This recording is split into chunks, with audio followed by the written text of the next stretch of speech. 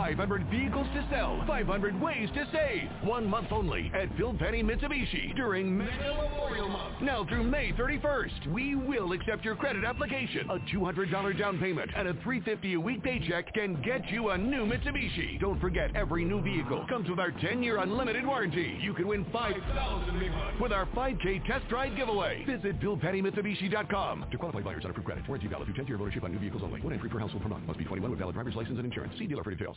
Shut up and sit down.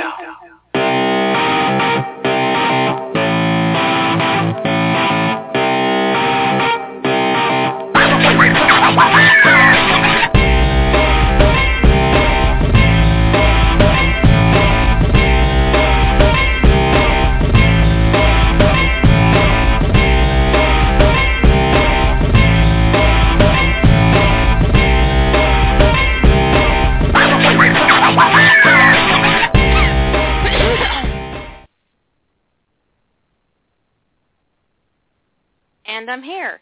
And I think I'm live. Am I live, bitches? Can you hear me? I want to start this out by telling everybody that Cinna Minion is a troll. She's always been a troll. She's always going to be a troll. And she's quite proud of her status as a fucking troll. And from Cinna, I have to point out to everybody else that Original Tempest is, in fact, a harlot. Now, to start this show out, I want to put down a few rules for you. 1, if you call me and ask me a stupidly personal question, I'm going to cuss you out. I'm straight up, I'm going to cuss you out. I'm going to put you on mute so you can't respond back, and then I'm going to cuss you straight out. So don't ask me about my sex life. Well, no, that's not too personal. I talk about that all the time, don't I? Don't ask me where I am. Don't ask me who I am. Don't ask me questions about my professional life. Don't be an asshole. I don't want you bashing other writers. I don't want you bashing other people on the internet. I want you to be nice. If you can't be nice, don't say fucking anything at all. I appreciate that very much, okay? So our first caller is a total fucking mystery to me. I have no... Wait, do I know who they are? I might know who they are. Hold on. I see my phone directory. I know who they are. I know who's on the line. And let's see. Lady Holder, you're on the air. Hello. Hi, guys. Hello. Can you hear me? I can hear you fine. Can you hear me? I can hear you just fine. Awesome. Awesome. I'm wondering how everybody else is dealing with it, because I'm not at the computer with the chat. I'm actually getting something to eat while I watch this whole experiment play out. So are you enjoying yourself? I don't know yet. I'm still on the fence about this whole thing. Do you have any questions? You have no questions for me. I'll tell you everything. You already know all my shit. There's I know no a lot of mystery in our your shit. I know. relationship anymore. Actually, all the romance is gone. The romance is not out of our lives, darling. We write it every day. Anywho, what I was going to ask, and it actually is a legit question, is when you come up with your original characters, I know you put a lot of work into them. You've got Bibles for them and the rest. But is there any particular thing that you have to put into it to make them actually believable people? Because remember, we all like Matt. And there's a lot of people who freak out when they see OC plus whatever, whoever's got Matt as their character or their partner. Okay. For me, an original character, they have to be real in my head first, which is often why I cast actors to play the parts. I do that in my plot process, whether I'm writing fictional, like fan fiction, or whether I'm writing professional work. I create OneNote. I have Microsoft OneNote. It's an organizational software, and I make little profiles on all my characters in it, and there'll be a picture, and I'll know things about my characters that will absolutely never come up in the story that they're in, but I know, I know Matt's favorite color is blue. It's never come up in anything I've written him in. I know that his, I know weird shit about Matt Shepard that means nothing to the story. But it makes him real. True. like he was afraid of the dark when he was little, and he wanted to be a fireman, and just stuff like that. And when you put a character together and you do that, it creates it creates a person in your mind that's three-dimensional. And when that person is three-dimensional in your mind, you can transfer that to paper a lot more easily.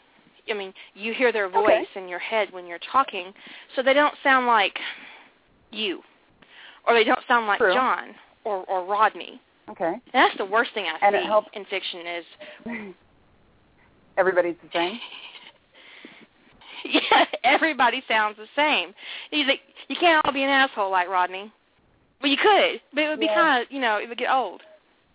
It would get really old. Too true. And we're having Fireman Matt fantasies. Guys, go look and see if you can find actual pictures of Jensen like that. We'd appreciate it. If you can't find one, you can make one. I've got a picture of Jensen Ackles actually like in full dress uniform. I'm not sure if that's a photo manipulation or not, but it's hot. Oh, yeah. I'm all for it. If I remember right, that's maybe, dress whites for an officer. Hey, my life, got all sorts of happy and wonderful that day. But Matt, he was an organic creation. I'm not actually sure when I realized he was going to make an appearance in what might have been. I knew in canon that John had one brother, David, and his father's name was Patrick, and that we knew nothing about his mother. We knew nothing really. When I started writing what might have been, we knew nothing about his ex-wife. Point. I think maybe her name had come up once, but we hadn't seen her. Mm-hmm.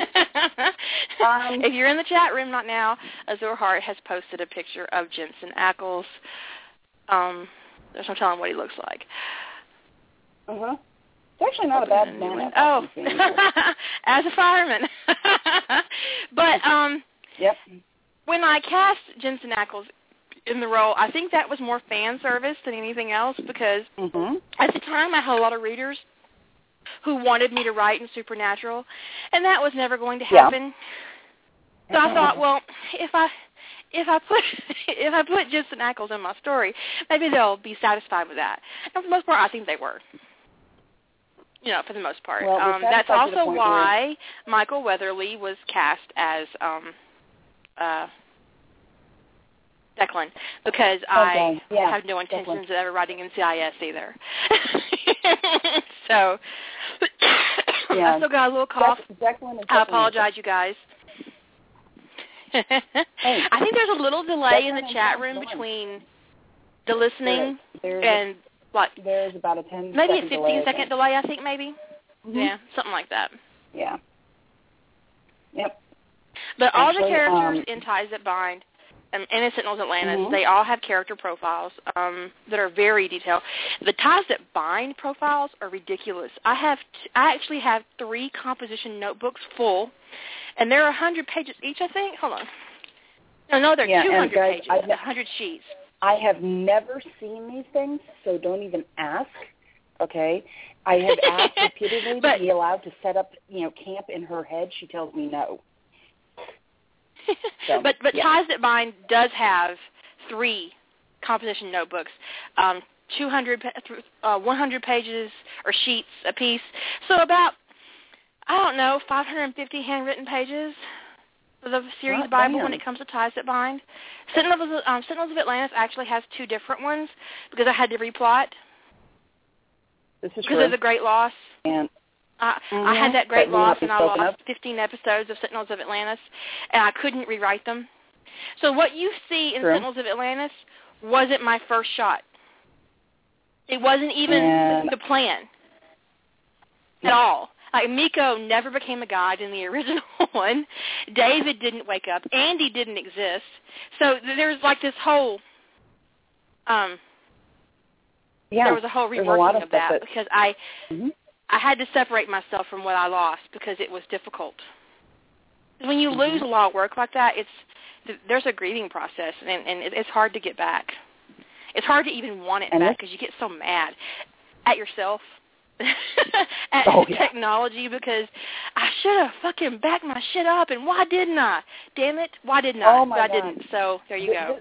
There are now reasons why we both have, Google Chrome, and we save everything on that bloody thing, because I'm not losing stuff. It's not after watching other people lose things. I'm not doing that. So, Okay, well, I think I'm going to check off and let everybody else have fun and ask their own questions and see who else calls in. Come on, guys, man up. She's not going to bite you any more than you want, at least. If I bite you, you might like it. Honey, you've known I'd like that for years. This is not news. Okay, Senna, give me a call. Okay. All right. Talk to you later. Bye. Bye.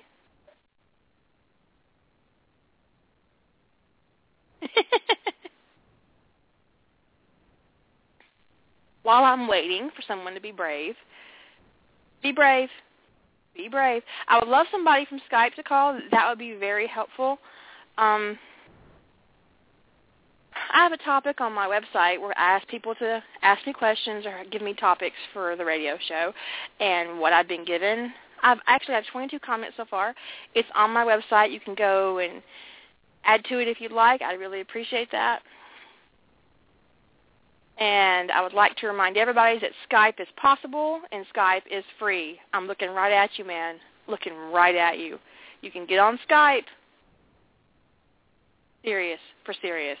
Okay, I have two callers. I have no idea who they are. I'm going to pick the one that's been on hold the longest. And you're on the air with Kira. Hello. Okay, I have two callers. I have no idea who they are. I'm going to pick the one that's been on hold the longest. And you're on the air with Kira. Hello. Okay, I have two callers. I have no idea who they are. I'm going to pick the one Okay, that's been on hold the longest. Area code 678. I'm actually hearing myself in the background. And I'm talking to you. Oh, hi. Hello. I had no idea I was the one on hold the longest. This is just for Lurker. What's up? Not much. I can't. Hello, how are you? Room, but I'm doing great. I wanted to call and say I love your work, and I have to go to bed now.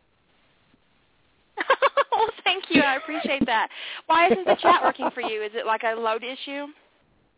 Well, I haven't loaded up Chrome yet. I'm in Firefox, and I don't even see the usual little bar at the bottom. Oh. The last time I tried to use Firefox for something because my Chrome wouldn't work, I actually got like a little note. It was actually, I was downloading Chrome onto my new machine, and Chrome, like Google, actually told me that my browser was old and I needed a new, more modern browser, and then they advertised their own browser. How is that for some arrogance? I'll laugh my ass off. I guess so, yeah. Well, I would load up Chrome, I'm glad you called. Yeah, it's good to hear your voice. And if I had any idea how to work Skype, you'd be seeing my face, but it's no great treat at 11:30 at night. I don't know if the Skype would actually give me that. I know that you can use like a phone for international calls and stuff like that, but I'm not sure it would actually give me a full Skype experience through my dashboard. But I think I would see usernames maybe. I don't know. We'll see how that works. Yeah. Well, I love the whole thing about Matt. That was pretty much going to be my question. Thanks. Also about your OCs. Well, good night, everybody. Have a good evening. Oh, no. I just hung up on somebody, and I'm so sorry. Call back. I told you me and my dashboard are brand new friends. You're on the phone with Kira. Hello. Hey. Hello. Can you hear me? Yeah, I can hear you. Who is this? Oh, this is Iceful of Tears. How are you? Good. How are you? I'm sorry. I wasn't sure if my phone was working right because it was doing that loop thing for Lurker. So I had to drop you and call you back. So I don't know what that was. I really don't. It was weird. Hey guys in the chat. Anyways, so my major question is actually, and I just blanked. Great. I have you in the line, and I can't think of what I was going to say. Fabulous. Okay. Okay. It's kind of weird, right? Okay. How many houses are there, like in Ties That Bind? I mean, like we have Lou, we have Desad. There are actually dozens. Dozens? Like there are big ones, but just kind of think of it like a college system where, there are big universities like Yale and Harvard, and then there are small ones that no one really knows about.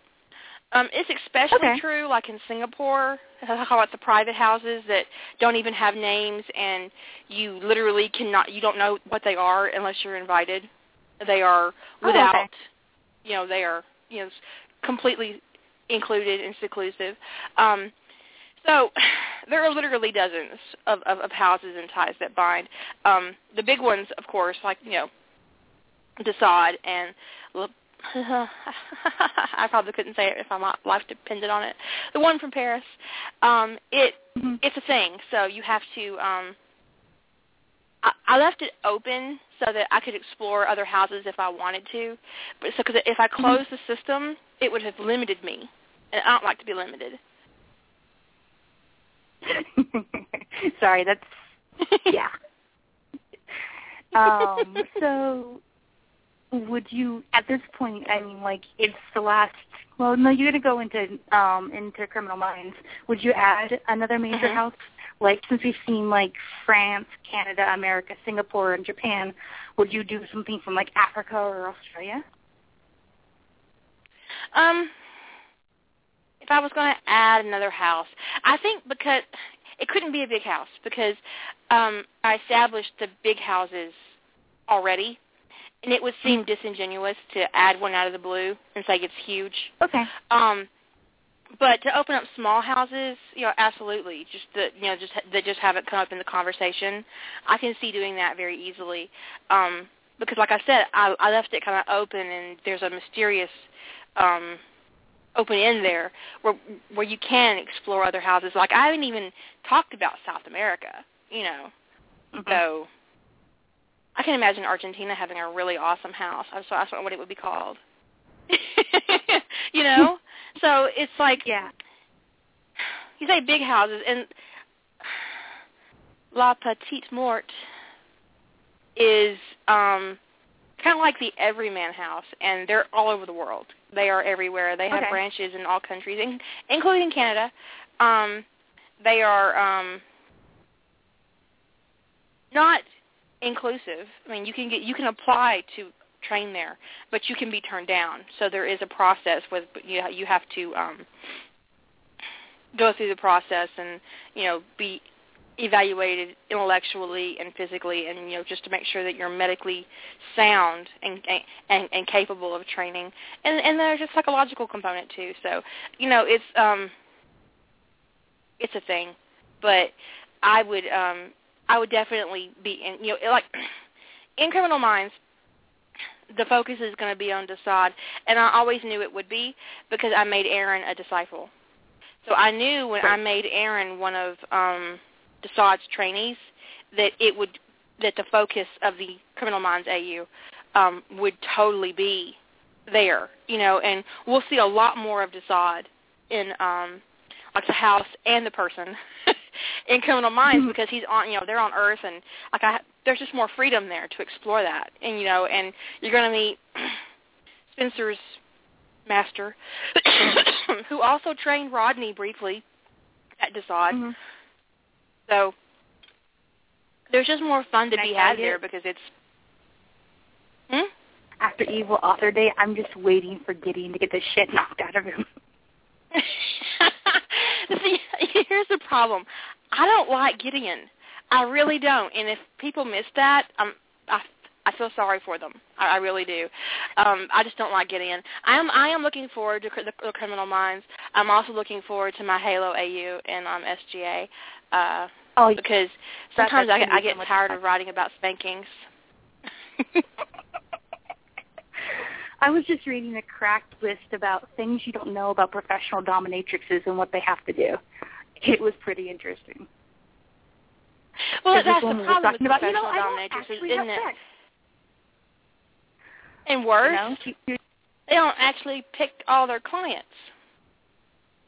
I mean, It's really hot to think about spanking some gorgeous 25-year-old frat boy. It's not so hot thinking about 78-year-old spanking some middle-aged man with a hairy back. Yeah. Well, thank you for calling. I have someone who's on the line for 5 minutes, so they're next. And thank you. Appreciate it. Have a good night. Yeah, bye.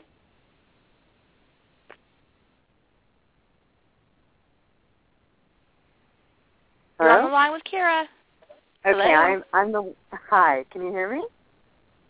Yeah. Hello? Are you the one I hung up on? It was an accident. You're the one. I am the one you hung up on.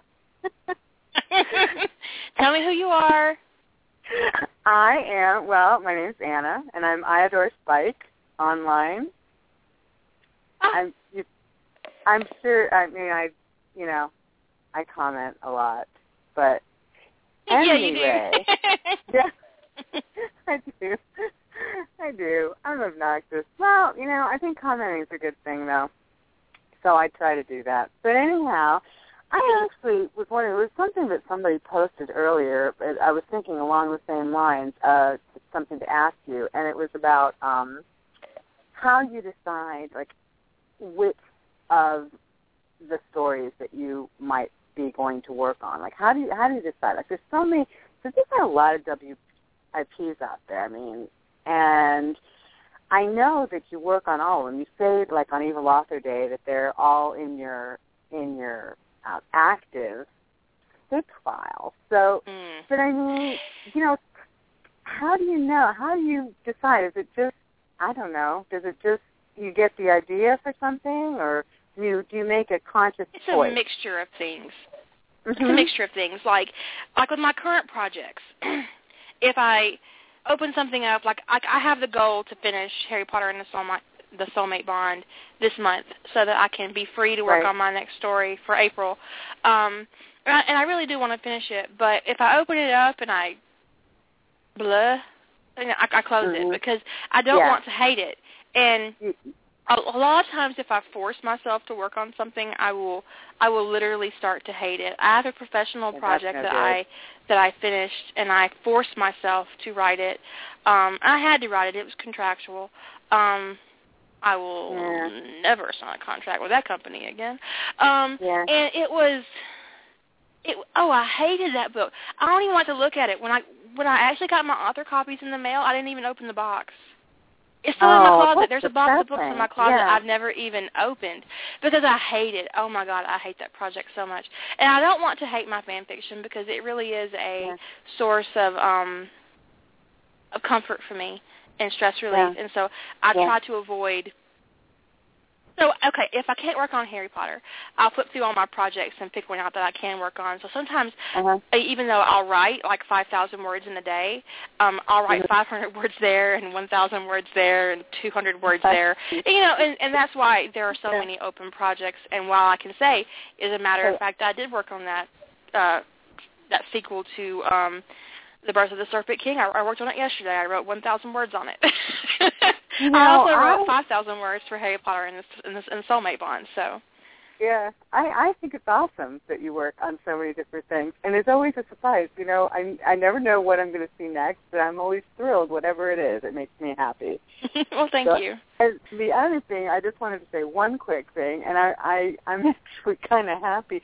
I'm glad you're never going to write in Supernatural. I know you said Jensen Ackles is fan service, and using him as Matt is awesome, but I don't like Supernatural either, so that works out for me. So, anyway. I just don't, like I said last time I was on the air, the Supernatural fandom ruined the show for me. I know. I literally cannot watch it. I have the same problem with Numbers. I don't actually. I watched the entire Numbers show. I watched it on TV. I love Numbers. I do not read the fandom. And I will never set foot in the fandom because I don't want them ruining the show for me. Yeah, it's pretty creepy. It's pretty creepy. But anyhow, I have to be careful with the Avengers too. Yeah. And I know that Thor and Loki aren't really brothers. But they grew up that way. They thought they were for hundreds of years. This is not like they got adopted when they were 10.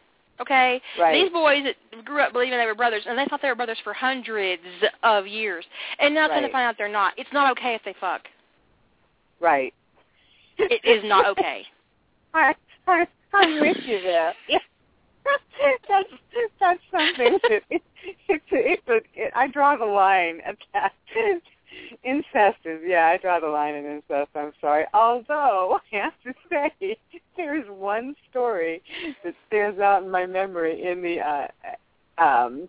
Atlantis, SGA fandom, that you find out after the fact that Rodney and John are brothers. I've read that story. I actually have that in my on my pin board, and I call it the incest fic. Yeah. Because, I really enjoyed it, and I even finished it when I realized they were brothers. Yeah. I'm like, God damn you, how could you? How could you do that? I know. It was really hot, and I thought, I was creeped out. That particular writer has a habit of doing things that come out of left field, and it's like, oh my God, I can't believe you know what? Did that. You know what I appreciate about that fic? There's no apology for it. Right. And there are no excuses for it. They know it's wrong, they keep doing it, and they don't apologize for it, and they don't make some kind of rationalized argument for it being okay. Yeah.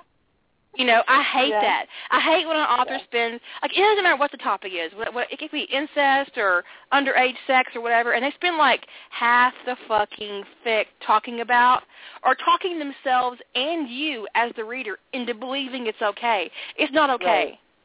Right. No apologies. You're right. Don't apologize for it. Just do it. And, I don't want to hear... Mm-hmm. I don't want to read 5,000 words of why it's perfectly okay, because it's not perfectly okay. Exactly. Just own it and move on. That's all I ask. Yes. So. If you're going to do it, you might as well. That's right. Well, listen, it's been lovely. I'm sure. Do you have anybody waiting? No, because somebody is a pussy and won't call in. I don't have any. I'm not making a list. I thought I'd get through. Really? I thought it would be a little bit busier, but it could be the time, or people, are afraid of me, or they're just pussies, or they don't actually want to be on the internet, because that's kind of scary too, right? I'm just I'm not talking scared. to you on my phone, and I've got my computer muted because of the delay, and so I'm not listening to myself. I'm just talking to you as, just having a conversation. But I know other people are listening to me, and I just don't really care, so I'm not worried about it. If I sound like an idiot, it's not going to affect me, because unless I go back and listen to this transcript, and then I might feel bad. Oh my God, I sounded so stupid, but oh well. No, well, let me think. There was something else that... Oh, there are always so many things. When I'm reading your stories, I always think of a million things I wish I could ask you. And, of course, now I actually have you on the phone, and I can't remember anything. Oh, well. But, I'm a huge, huge fan. I absolutely adore your work. And I don't know that I ever would have found you. I was actually on LiveJournal reading my friends list. This was years ago. And somebody had asked for... specifically, had asked a friend list for someone writing stories that had endearments. And they wanted to read something with endearments. And somebody recommended What Might Have Been. And so I'm thinking, this sounds interesting. And I go over and read it, and then that was it. It was like falling off of a cliff. And I stole 15 hours of your life. I'm sorry. Yeah. I had one more person tell me I stole a whole week, because I got quite a bit now. There's quite a bit up there to read now. You do. Oh, and I have 2 more callers. Okay. All right. Well, thank you so much, Carrie. I really appreciate it. Love everything you Have do. a good evening. You too. Bye-bye. Thank you. You're Hello? on the line with Kira. Hello? Hello? Hello, who is this? Hello? Hello? This is Area code 234. It is. Hi. I'm Atara. It's wonderful to hear from you. Tell me who you are. Hello? Hello? Hello? Hello. Hi, I'm such a big fan. What's your username online? I'm Altera. Oh, awesome. How are you? I'm very good. I'm stunned to speak with you. I have to say you've been a big, not just in fandom, but a big motivation for me in my life of just how you take no shit from anyone. I just wanted to say thank you for that. Oh, you're welcome. There was a time when I took a lot of shit from people, and then I realized that that was no way to live. That was no way for me to live because it was making me sick. I mean, it was literally making me sick. I had an ulcer, and I was just, you know what? And I realized that there was, I mean, outside of me actually breaking the law, what is someone going to do to me for standing up for myself? You know, and if they can't handle that and they're not going to be in my life, then fuck them. I don't want them here anyway, you know? And so I did.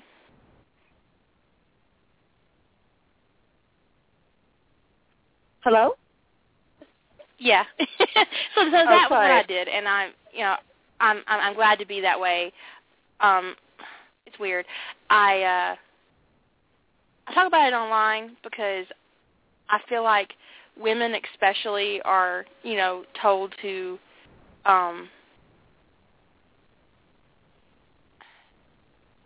there was this thing on Facebook about 4 months ago when it talks about not being a whiner or not being a complainer and, you know, persevering and not. But basically what it boiled down to, what it was so horrible, and what it meant to me was, you know, a real woman keeps her mouth shut. And fuck that. Ugh. You know, just fuck that. I don't, no. Absolutely not. But I don't believe that that's the way a woman should be, or anybody should be. You know, you gotta own yourself, and you gotta take care of yourself. Yeah, and I'm trying. You, like I said, you've been a real inspiration to me in that aspect. Well, that's awesome. I love hearing that. Don't go to jail.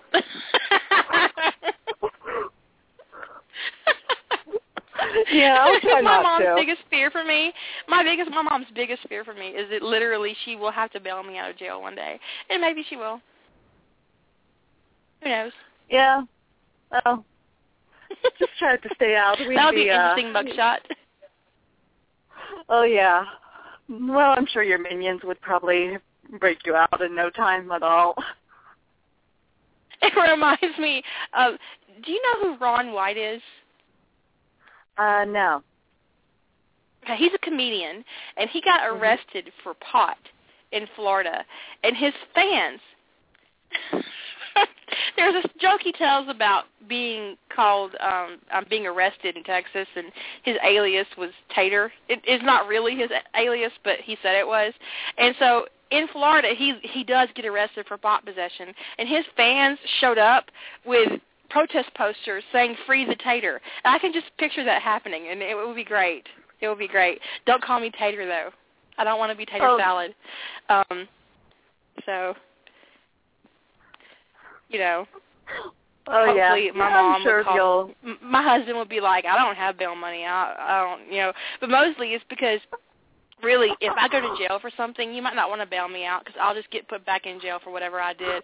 Because if I get so messed up that I get arrested for it, I'm going to be twice as mad coming out of prison as I was going in. I'll just be back in there in a minute. I got somebody who's been on the line for 5 minutes waiting, so I'm going to pick them up next. Thank you for calling. I really appreciate it. All right. Well, thank you. It's been great to hear you. Have a good evening. You too. Bye. You're on the line with Kira. Hello. Michelle, I'm calling from the East Coast, so I'm going to be going to bed soon, but I'm half time on your lovely chat room list. I see you in the chat room.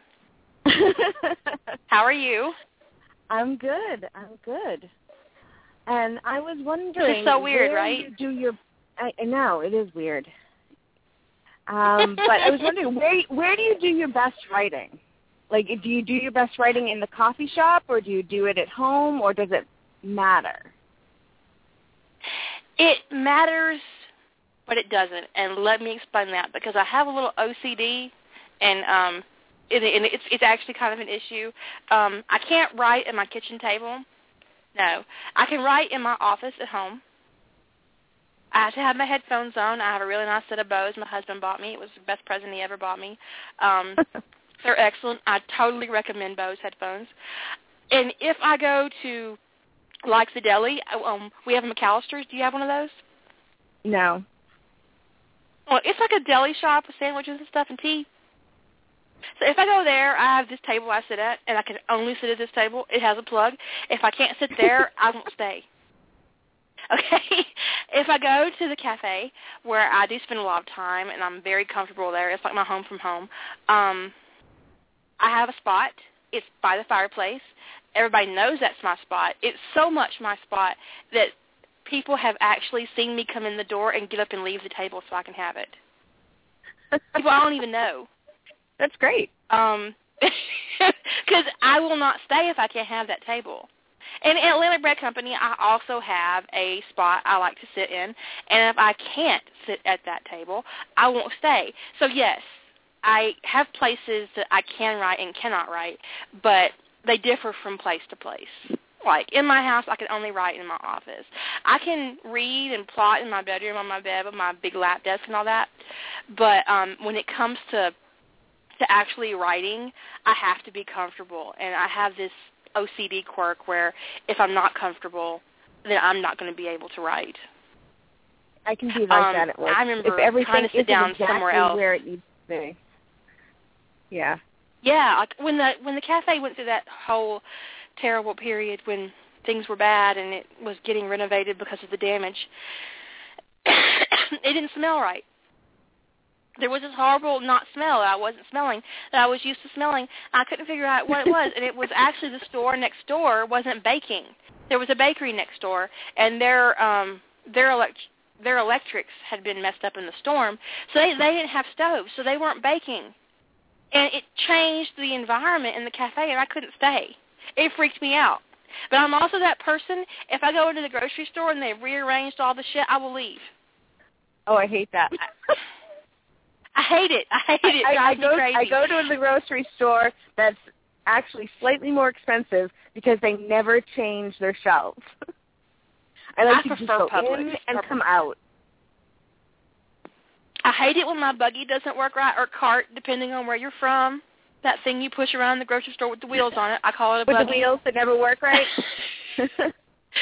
If the wheels don't work, I'll take it back to the front of the store, empty all my shit into a new one and try again, because I just can't. And I hate it when they move stuff around. It makes me so mad.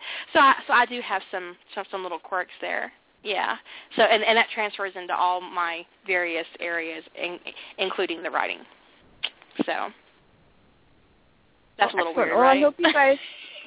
No, honestly, I have the same thing about work, and I'm super organized at work. Like, everything has its place, and if I get inundated with problems and the paperwork starts piling up, like, I literally have to stop everything and reorganize myself before I can focus. I understand. I do. I totally understand. It makes me furious if my shit gets rearranged. But I've always been that way, apparently, ever since I was a little kid. And you know what? That's not a bad thing. It's just a you thing. Hi, Azur's dad. In the chat room. Well, I'm going to let you go and hopefully maybe get some sleep so that I can have a good evening. Sleep well. At work. Thank you. You too. And I'm so glad you're doing the blog now. It's a ton of fun. Thank you for calling. Bye.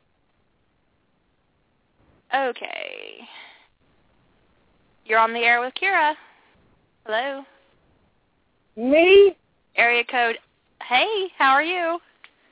Good, how are you? I'm good. Who is this? It's my unicorn. How's my unicorn? Hi, Mama. For those of you who don't know, I adopted Mariah on Facebook because she's half unicorn and I always wanted one. So now I got one. What you up to? Studying for a midterm tomorrow that I found out about today. Really? You found out today? If it's a midterm, how can it be a surprise? Because the teacher is like 3 days older than God, and so her shit is never on point. And she didn't know when the midterm was going to be. So. Oh, wow. That's lovely. Like, Senna's in the chat room talking about you. Shout out to my twins. Yeah, the funny thing was, I went to Bilo to get, like, cheese for my soup, and the cashier was in my class with this woman, and she was the one that told me about it at, like, 7 o'clock. I was like, oh. Huh. Yeah. And now you have to study for it. That sucks, dude. I'm sorry. That's horrible. It's my Shakespeare midterm. Shakespeare, because, you know, really the only good that come out of Shakespeare was the Klingons quoted. Yeah. I can see how this would. Like, the only Shakespeare play I really like is Macbeth. And that's because Lady Macbeth is a badass. I like Much Ado About Nothing. Othello's depressing as fuck. Titus Andronicus. Romeo and Juliet, the less about that, the better. King Lear, oh my God, King Lear is so boring. Really? Awful. Othello makes me mad. So boring. It's really infuriating, right? Like, yeah, it's just it's her goddamn so much man angst. What the fuck proof is that? Like, it's just there's too much butt hurt in Othello. Okay, that's what it boils down to. I still say the whole thing came about because Othello's dick was small. Like, he has a small dick. I think many conflict has been caused by a tiny penis. Oh, yeah. It's like... that and religion. Yeah. It's like Jake, when he first started going... Not that Jake has a small penis, but when he first started going to Francis Marion with me, he had a history class with this guy named Kaufman. Kaufman is like 5'7", bald as anything, and is like jacked up because he's always in the gym. And he hated Jacob, hated him. And we couldn't figure out why. And I was finally like, Jacob, you're everything he's not. You have hair, you're 6'3", you have a big dick. I mean, that's it. And I'm like, and I kept saying that the whole time he had a class.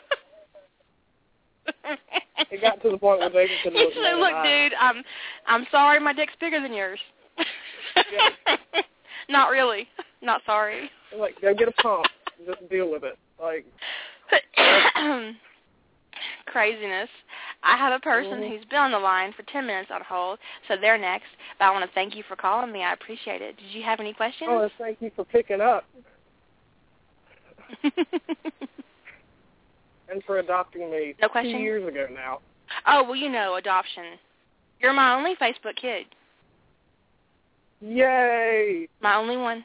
The minion tree is a little outrageous, though. Have you seen it lately? It's a little crazy. I've seen the minion tree.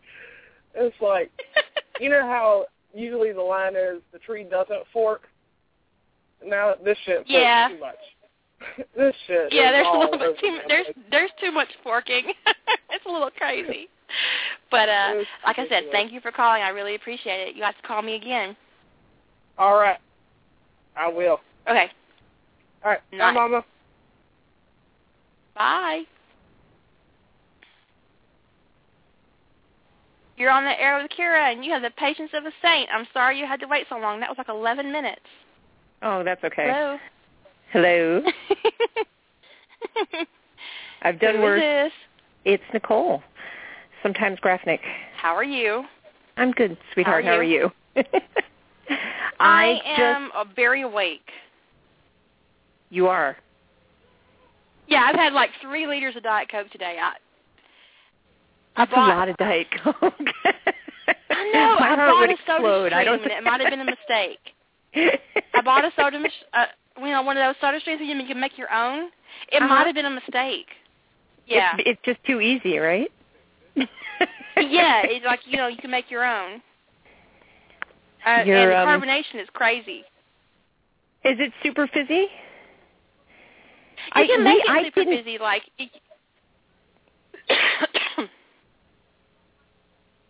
I didn't get one because I didn't think I could stop my husband from just making soda all the time. Because he's a big soda guy. Well, you can buy different things, so it doesn't have to be soda all the time. Yeah. And it is cheaper than buying soda all the time, I will say. Yeah, I refuse. Actually, our big score this year was I found a discount for Starbucks gift cards for him for Christmas. And we've saved so much money on it. But just by keeping him out of the checking account, because he works in an airport and that's what they have there. So, it's very exciting. It's been 4 months. I'm so excited about it. You can tell that life is not thrilling in the suburbs. But this is very strange. But I wanted to call you because I love your writing, and I read it all the time. And your journal, your fiction, all of it is fantastic, and I just dig it. I dig the hell out of it. Well, I appreciate that. I appreciate someone digging me. That's great. I do. And, I'm glad I did it for you. Well, thank you. No, it's awesome. And I love the attitude and the thing with the dogs and the neighborhood ladies, and, I just think it's terrific. So. But, your page is always open on my phone. I downloaded it. Some of your I downloaded Emotional Clockwork and some other stuff for a long-haul flight to Australia this year. I mean, I'm carrying you around with me in my very boring life, so thank you for keeping me company. Well, I make your life less boring. You do. You got me in your pocket. That means your life's not boring. I assure you. And I've got a pocket full of badass bitch right there. So that's right. That's exactly right. I got a little swagger there. I dig it. It's fun. Yeah, feel free to whip it out at any time.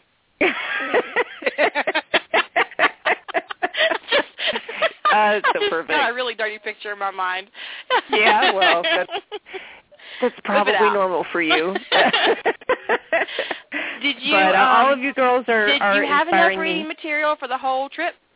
God, no. It's terrible. It was a long trip, wasn't it? Jesus, it's 16 hours from Dallas, and I don't live in Dallas. I live in Florida, so it was a really long haul flight.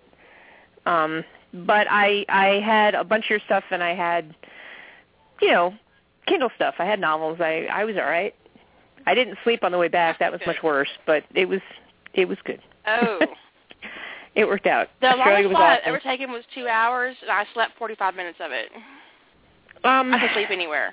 I've done two big long hauls like that. I did Australia and we went to South Africa a couple years ago. It was the same thing. But that was with the kids, and I have to say that they were fine, and by the end of the flight, I was ready to lay down in the aisle and have a tantrum and kick my feet, but the kids were fine. Well, that's good. It's all in the perspective. They had video games and movies in the seats, I can't watch the little movie screen for that long. It makes me sick. So, yeah, it was awesome. But the scars aren't that deep. They fade over time. Somebody asked me if I would go back to Oz, and it wasn't Cinna because she's horrified at the very thought. And I said that I would go back. There's a lot of things in Australia that will kill you. 10 of There are lots of things. There are many things. 10 of the top 10 most poisonous snakes are there. We discussed this the other night. All the things. Not all the things. The other night. We did. Trees explode there. That's just not good. When your trees will try to kill you, it's a problem. I didn't see any trees exploding. I saw good-looking men running on the beach, and I saw something you guys would appreciate this. I did a snorkel on the Great Barrier Reef, and they put me in a suit, a wetsuit-ish, short sleeve. Mm-hmm. Did it have armor? Because, no, there was no. Stingrays? Well, I think that was part of the point. It was armor-ish, so I'm snorkeling around, and I get back to the boat, and we're going back to the, we get back to the hotel. I'm traveling with my oldest friend, this girl I've known for 30 years. And I take a shower, and I'm like, what in the hell is that? And the poor girl had to look for me. A jellyfish had stung me on the ass in a way that looked like I had been slapped by an alien with big, long fingers. That's fucking hilarious. Oh, but I couldn't see it. She had to take a picture for me. See, so if you're going to go to a place where all the things are trying to kill you, you should go with someone you trust enough to take a picture of your ass. This is very true. Oh my God, that is so fucking funny. Oh, is bless that your funny? heart, bless your ass. That's great. And of course, she didn't get time stung, she got me. slapped on the ass by an alien. The alien ass slap. Fantastic. See, now I'm famous. That is part of the Minion lexicon from this moment forward. Yes, it really is. The alien ass slap. It's right up there with the magical mystery butt sex tour. That's hilarious. Oh my God. I got somebody who's been on the line 10 minutes and 40 seconds, and they're next on the list. I want to thank you for calling. I really appreciate it.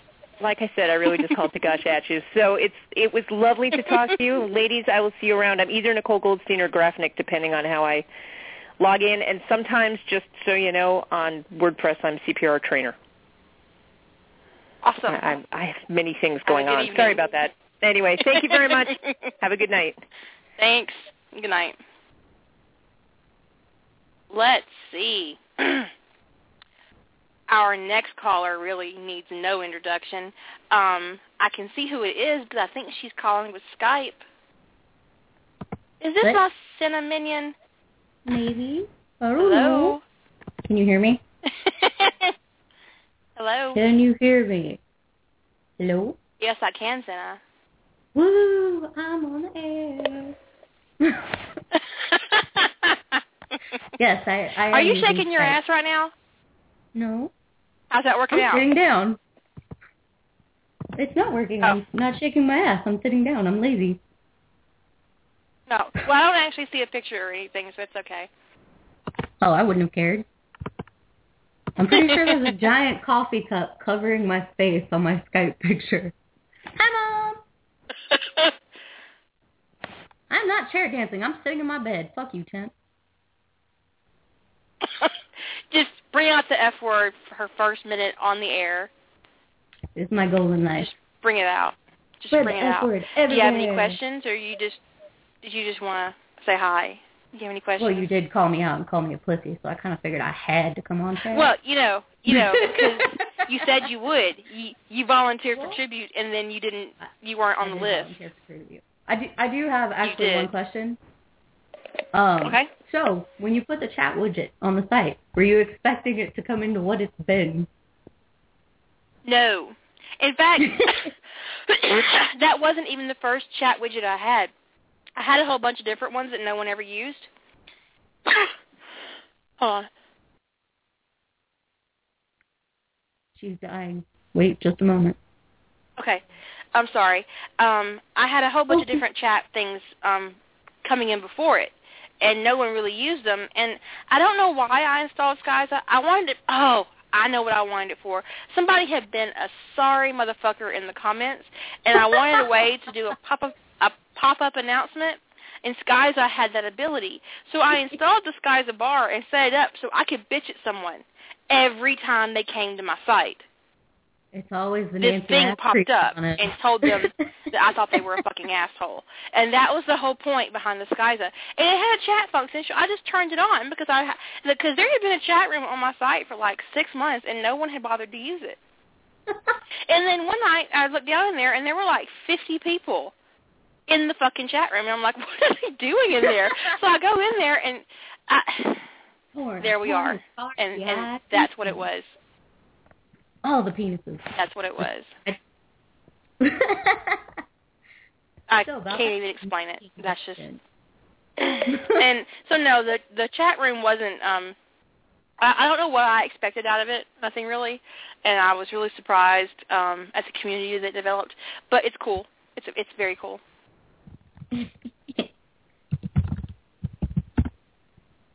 And pornographic. It's very true. Pornographic.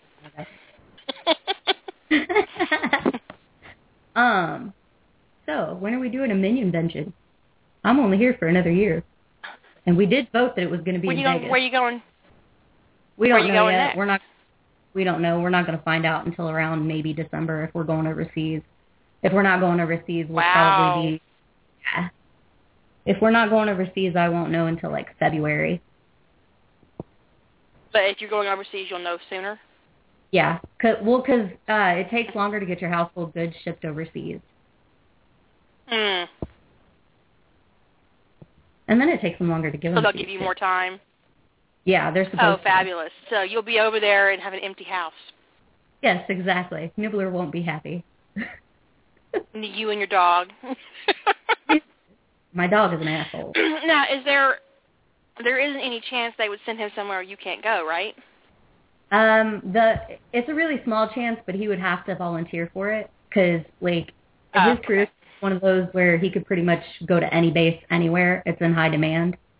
So, I mean, if he wanted to, he could go to the base in Korea that I can't go to, but he's not going to do that. He doesn't want anywhere near Korea. Okay. I was just curious. I mean, I don't know how that works. By the time my mom married my dad, he was in the reserves in the Army. So while he was technically in the Army, he only did maneuvers on weekends, and then, you know, he did like a 3 or 4 week stint in the summers. And so I never lived on a base, you know, so I didn't have any real, I mean, there was an Army base near me, but there was never any, I didn't have any interaction with that whole process, so. To be totally honest with you, living on a base really isn't that great. The first base we were at, we were in one house for like 6 months, and there was absolutely no insulation between our neighbors and us, and it was in a duplex, and they had 3 kids, and their kids never slept, ever, fucking ever. You're making me itch thinking about it. I never. I'm just itching. Yeah. Ugh. Yeah. I had a broke friend out in who, a case of her viral husband murder. joined the Army. Oh, yeah. I had a friend whose husband joined the Army, and her neighbor actually reported her because her dog had shit in the front yard of her own house. And apparently that was against the rules. For you to leave it out there? Wow. She didn't pick it up. Yeah, her neighbor. I'm like, you need new neighbors. That's ridiculous. Yeah, like that.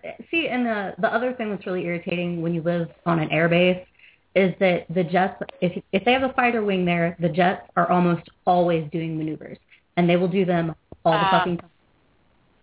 Like when we were at Holloman, there were like probably 3 nights every week where they would do maneuvers at like 2 a.m. So jets at 2 a.m. is not fun. We have an airport near our house, and oh god, we also have that military base, and so they do helicopters. And I'm pretty sure one of those big ones with the dual, what you call it, with the 2 blades, the flying bus thing, on the side. Chinook. The huge the only one. thing I'm picturing is an Osprey. And I don't think. Yes, that's what it was. Oh, was it? There was an Osprey over our house earlier today. You should have seen my dog. He was like, I don't know whether he wanted to bark or go hide in his house. Because it wasn't like what he was used to seeing. Because he's used to seeing the traffic copter or the med flight, which is a small one. And this was not small. It looked really big. And it was not very low in the sky, but it was low enough that you could see the details of it. And I'm like, and the dog's looking in like, Cisco was not pleased. It was entirely too close to our general vicinity. Yeah, Nibbler, the first time she heard a jet fly over, went and hid under the bed and would not come out for like 3 hours. She was like, fuck this, I'm out. That's hilarious. Dogs, you know, But then, he'll sit out there and howl for a half hour when it comes to sirens and stuff. Oh, if the UPS guy comes within, 2 feet of our gate, she's like, I will eat you! This giant burly man is terrified of a tiny little dog that's probably about the size of a cat. I mean, I've let her outside when he can see her, too. So he knows that she's tiny, but he's terrified of my dog. That's hilarious. I went to get a computer part fixed, and they had a poodle in there, tiny little poodle. That thing might have weighed 4 pounds. And she loved me. And the first time I went in, I dropped something off, and I went to go pick it up. And she was there, and I picked her up and petted her for a little bit, and I paid my bill and took my stuff and got ready to go. I got all the way out to the parking lot. I opened up my car. I sit down in it, and all of a sudden I have a lap full of poodles. She followed me out. Oh, my God. I'm like, dude, really? So I bring her back into the store, and I'm like, I did not try to steal your dog. That lady busted out laughing. And apparently, she tries to go home with customers all the time. Well, she just smelled Isn't that horrible? And knew that she wanted to be his minion. I don't know. Anyways, I have a bunch of people on hold. Thank you very much for calling. I really appreciate you using Skype so I could see how it looked. I appreciate it. It actually works pretty well. Yeah, it does. That means I can get international callers. Woo! Maybe. Vive la Canada, Tim. We'll see. Vive la Canada. Yeah, that's right. I called you out. Well, he's a harlot, so, That's true. That is very true. True. Skype's free, dude. Thank you for calling. No problem. Have a good one. Night. Bye. Okay. I got 2 callers that have been on the line 20 minutes apiece. I'm going to pick one. There we go. You're on the air, Sorka. Hi, how you doing? Hello. Hello. I'm fine. How are you? I'm good. Long time no chat. Basically What's my up? Life, not much. My life kind of exploded over the summer, so I've been not online all that much. Well, that's Doesn't not that good. suck? I've been not online doing social stuff. I've been doing other things. And, Work sucks. Yeah, work sucks. But I actually wanted to say thank you so much for the Soulmate Bond, because I finally found a fic that my sister will read of yours. You are monitoring her on my site, right? So she's not going on the magical butt sex tour? No. I told her which fics are het, which fics are slash. So, because I've been sounding the virtues of your writing ability, and I'm like, I wish you would read some of this because it's fantastic. And she's like, I don't read slash. I'm like, oh, fine. And but she really is enjoying it. So. I actually have a few readers who didn't read slash, and they actually came to my site to read that Dark Places one I used to do that was mostly het. It was Ronan Keller. Yeah. And I kind of manipulated them into reading slash because I stopped posting on that story and started posting on what might have been, and they didn't have anything else to read, so they started reading it, and then I was their gateway. I was their gay sex gateway. So maybe I'll be your sister's butt sex gateway. You don't know. I mean, maybe she's secretly reading it. It's possible. In all the years we've been reading fan fiction, she's never ventured. Other than, I think, a couple of three-way back in Highlander fic, when we were big into Highlander, and that was God, I think it was I can't even remember now, but it was eons ago, and there were some three-ways with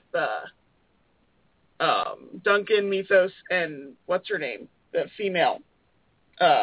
What's her name? I don't remember her name either. I can never remember her name now. Drives me crazy. I know who you mean though. She had the dark hair, right? The short dark hair. Mm-hmm. The one that Amanda. For half. We're being told in the chat room that her name was Amanda. Amanda. Yes, Amanda. Okay. But, that's what chat rooms are good for. Yeah, I got I got seriously into checking out this one guy's site lately. It was he does reviews of television shows and books and stuff.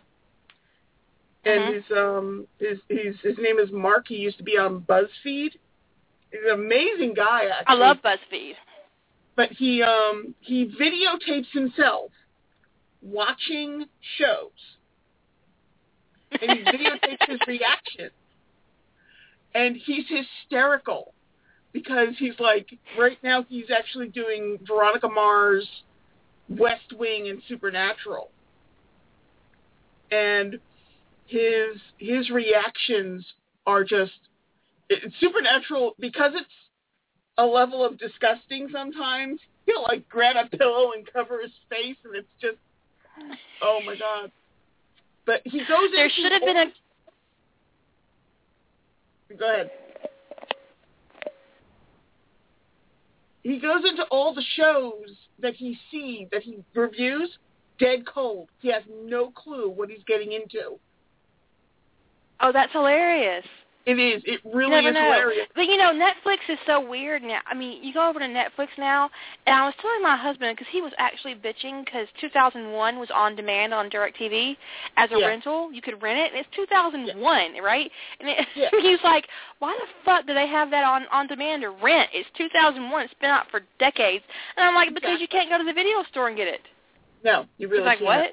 I said, honey, there is not a video store in our area. And if it's not in the Redbox, you can't rent it unless it's on Netflix, and then you have to get the disc and you wait 3 weeks or whatever, you know, because you got this big, long list of things. And by the time you get ready to watch it or it comes in the mail, you're no longer interested in watching it, right? And he was like, there are no video stores. And I'm like, well, there's the Redbox, but they only have new releases in the Redbox. Right. There's no video stores. We don't have a Blockbuster or anything like that. So Netflix is like this big video store now. Yeah. I don't know. Yeah. You can always go to your local library, though, because the libraries where I live true enough. Here in Jersey are fantastic with their video selections. They've been really, really amazing about that. That's how I'm watching The Walking Dead. Oh, God. There was a episode of S.H.I.E.L.D. recently called Tahiti. I watch Agents of S.H.I.E.L.D. Yeah. And I should have filmed myself watching this episode because at the very last minute, and you know what, if you guys have watched this episode, you know what Coulson finds. Yeah. My hands flew to the top of my head, and I went, oh, my fucking God. I woke my husband up. It was like 2 o'clock in the morning. I said it so loud, and my hands were on my head. If I had been filming that and put that on the Internet, it would have been, like, horrible. Yes. Oh, my God. I'm embarrassed just thinking about it because that was the last thing I expected. I mean, I thought, okay, it could be, we could have a clone Coulson. I thought it could be his dead body. I thought we were going to see Coulson's body in there. Or we were going to find out that Coulson was actually in a coma, and that was his life model decoy that was walking around. Yeah. But what we did see, and I won't spoil it for anybody who hasn't watched it, was mind-blowing. I went, yeah. So the next morning, my husband watched it before I did, and he goes to bed, and I'm watching it. So he gets... I'm sorry. He gets up and he's cooking breakfast, and I come down, and he was like, "Did you see that shit?" And I'm like, "I saw that shit." He's like, "I don't even know." I don't even know. And so we were trying to figure out what it was. We had this big list of things that it could be. I was wrong. As of tonight's episode, my theory is no longer accurate. Oh, Senna, but that's okay. That man drives me crazy. We don't discuss the evilness. No evilness.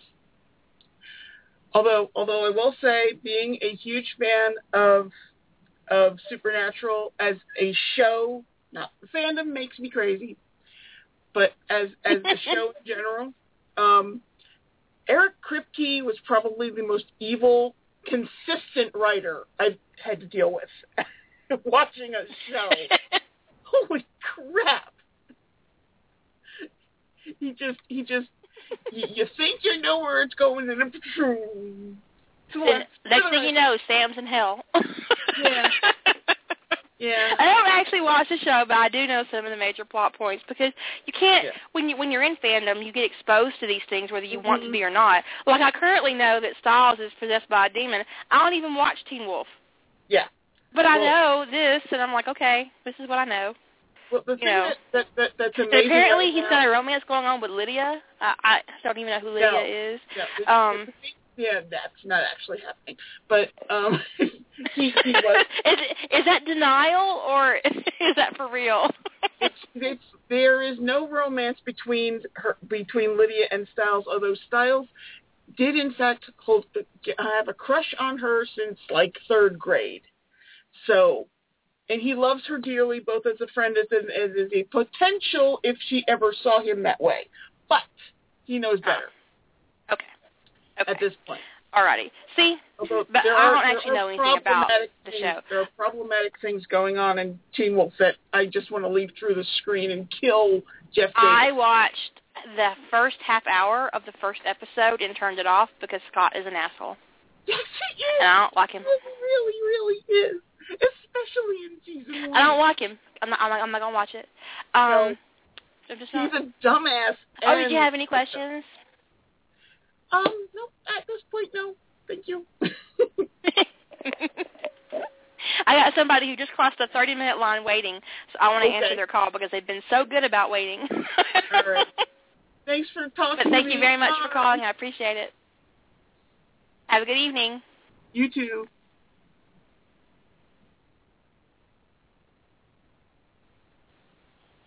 You win the award for the most patient caller. You've been so patient. I turned off the blog on my computer because it wasn't loud enough, so it was easy to wait. The phone was much How long easier. You been what do you mean it was not loud enough? I couldn't get my computer volume up to hear everything clearly. Oh, okay. So okay. So who is this? This is Inkwave. How are I you? became a non-lurking minion about a year ago or so.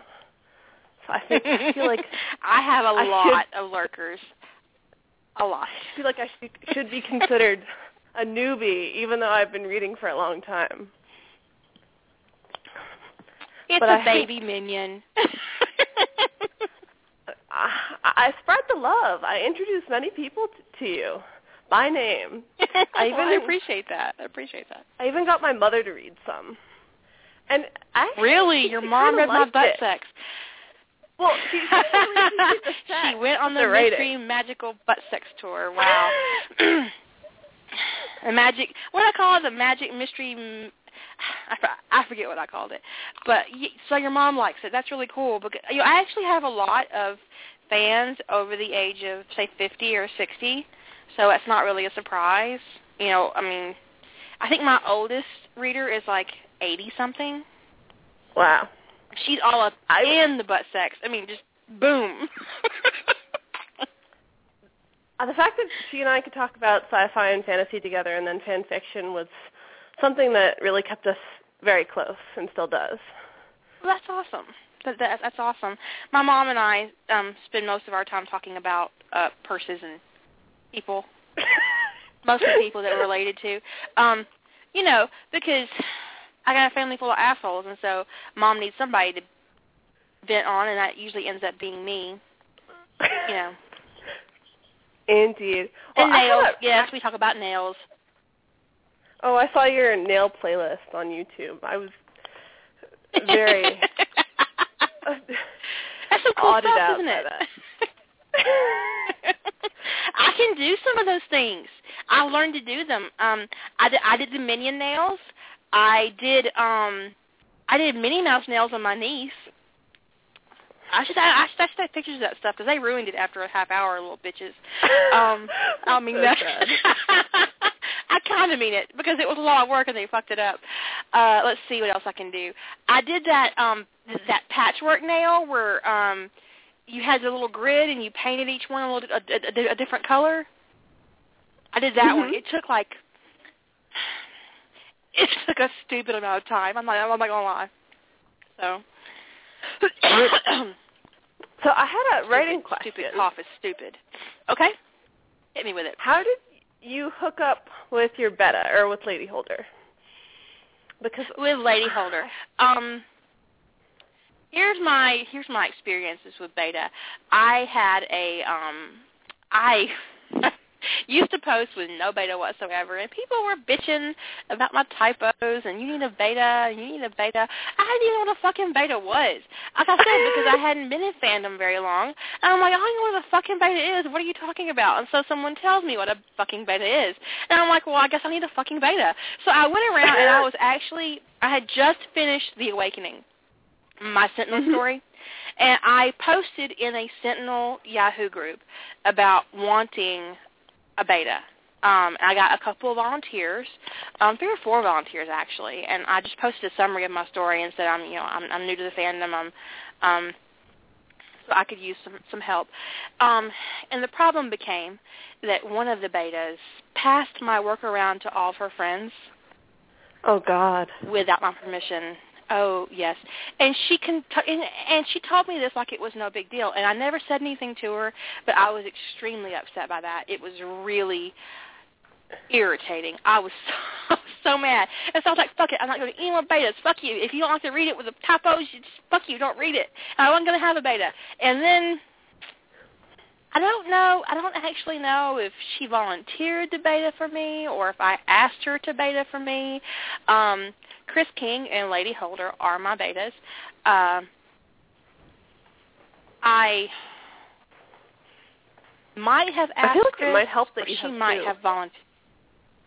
It does help because they give me different things. I should say that. What happens is normally, like we have this process now pretty down pretty pat, is that I'll send the file to both of them. Chris will read through it first, and she'll do all of her things, and we do comments in Microsoft Word, and she'll do track changes so she can track all the changes that she does, and so that I can see it. And then she sends it to Lady Holder, who does her thing on it, and it's all the same file, and then the file comes back to me with all of their beta on it, all at once. And I go through, and depending on what we're going to do with the story and if it's going to be more than one round of beta, I go through all the changes and I add stuff. And if I add a whole lot to it, it goes back into the beta process so they can look at it again and say, okay, did this work for you because that didn't work for you earlier? And so it becomes like this cooperative situation, which was especially evident in Lantean Legacy when we did the first book, No Enemy Within. I actually have 4 books written in that series, but I only have 1 published because it became an issue during beta, and I don't know what I want to do. There's a whole big section of Lantean Legacy missing in what I've written, and I don't know if I want to actually write that book or just skip ahead and not write that book, and so it became an issue, which is why the other books haven't been published yet. But the first book in that series actually spent like 6 months in beta because I sent it to Chris, and she sent it back to me, and I sent it to Lady Holder, and then she sent it back to me, and then I rewrote the whole fucking thing and sent it back to both of them. So it was like over and over and over again, and there was so much. We actually spent like 50 or 60 hours total editing separately, individually on that thing. It's like 180-something hours of editing on that file. Was that because and then it ended up only being 50,000 words. Was that because you were trying something kind of off-ball from the series, or just because you didn't know exactly where you wanted to go? Well, what happened was I wrote the first one, and it was like 25,000 words, maybe a little bit more, maybe a little bit less. I could go look. And it was I sent it to Chris and Lady Holder, and they had questions. There were so many questions. And I joked about it, but I think Chris literally asked me like over 200 questions. I mean, because she was so interested in this whole AI thing that I didn't explore. And I was like, fuck. I'd actually written the other 2 books already, so there were like 3 books written when I put the first one in beta, and she's and then she originally Yeah, I mean, there was a doubling because I started answering these questions and filling in these scenes, and there was no sex. And Chris is a big one. If there's no sex, she's going to point it out to you. You need to put some sex here, and some sex here would be nice. And you know what would be great here? A blowjob. Because she is the only reason there is sex in that book, because there was no sex originally in that book. And so originally, you didn't even meet Allie's children in the first book. They were in the second book, and they were not in the first book. And I had to rewrite the second book.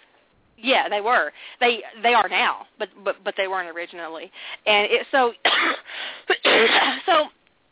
when you give a beta that kind of influence in your mind palace, so to speak, you have to trust them. You know, does that make sense? Because they can, you know, it would actually be very easy for Lady Holder or Chris to lead me down a path that I probably shouldn't go, but I trust them not to. That happened to me with a writing professor in college, and it made me completely hate the story. And it was really because you trust their advice, and you know, like if I send them something, I said, does this sound stupid? And if they tell me it sounds stupid, I'm going to go back and rewrite it. So when you do that, you have to trust that person you're asking. You know, indeed. Does this work? Does this dialogue work? Does this plot work? It was more fundamental for that. Does this character work here? One of the biggest issues... Oh, go ahead. Sorry. Because I was trying to write the story in the fantasy genre, and he was such a strictly normal fiction person, and he's like, having it be fantasy takes away from the story, and blah, blah, blah, and managed to talk me into making it normal. And I still kind of incorporated what I was trying to do, but it, like, completely got pushed aside. So sorry, continue. When you do that, when you sacrifice your original idea for somebody else's idea, it's a corruption. And one of the reasons why I really enjoy fan fiction is that I don't have to allow that corruption. In my professional work, when I'm being paid to write something for somebody else, I have to incorporate the elements that they want. Like if a publisher wants me to write a werewolf shifter, and the werewolf has to be the man, and there's going to be a woman, and you know those are elements that they require to publish. I had no choice. And so any idea that I might have, if it takes away from the plot that I originally put forth, I have to discuss it with my editor. I did have one book, and I really wanted to write suspense, and I was tired of writing what I was writing, so I killed two people in the middle of this contemporary romance. And my editor was like, "What's this?" And I'm like, "It's a little body. Don't worry about it. Don't pay attention to the man behind the curtain. It's okay." It was like I couldn't help myself. Somebody had to die, okay? Somebody was dying in that book, and it was either going to be that person or the hero, because I was so fucking fed up with writing what I was writing. So there's a corruption in writing for pay where you have to accept other ideas as your own, and you have to work through them and do them, and it's not always being published is a privilege, and I'm really proud of it, but it's also a job, and sometimes work sucks. I'm not sure if this is too personal a question about your writing for you to want to answer it, but have you ever wanted to write a long series with consistently the same characters, or have you not wanted to do that? I wanted to do that.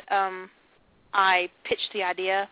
It was actually the first time I ever got rejected. It was very painful. Oh my God, I was so upset. And it was very, I don't know. This is what I wanted to do, and I didn't get to do it, and it kind of soured me on that whole idea. And so I've never gone back to it because. You know, it's one thing to have your idea and you play with it privately, but when you share your idea with somebody else and they say, no, that kind of sucks, it ruins it. Because in the back of your mind, you're thinking to yourself, this sucks, and so I'm wasting my time. You know? Indeed. Have you ever kind of been pushed away by the fact that your publisher wants you to write more of the mainstream, whatever's mainstream at the time?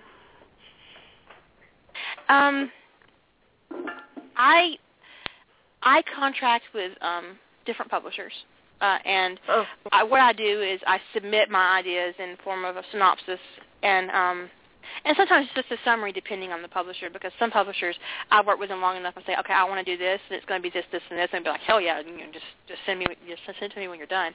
Or, I have to do a full formal synopsis where I have to outline every fucking chapter that's going to be in the goddamn book.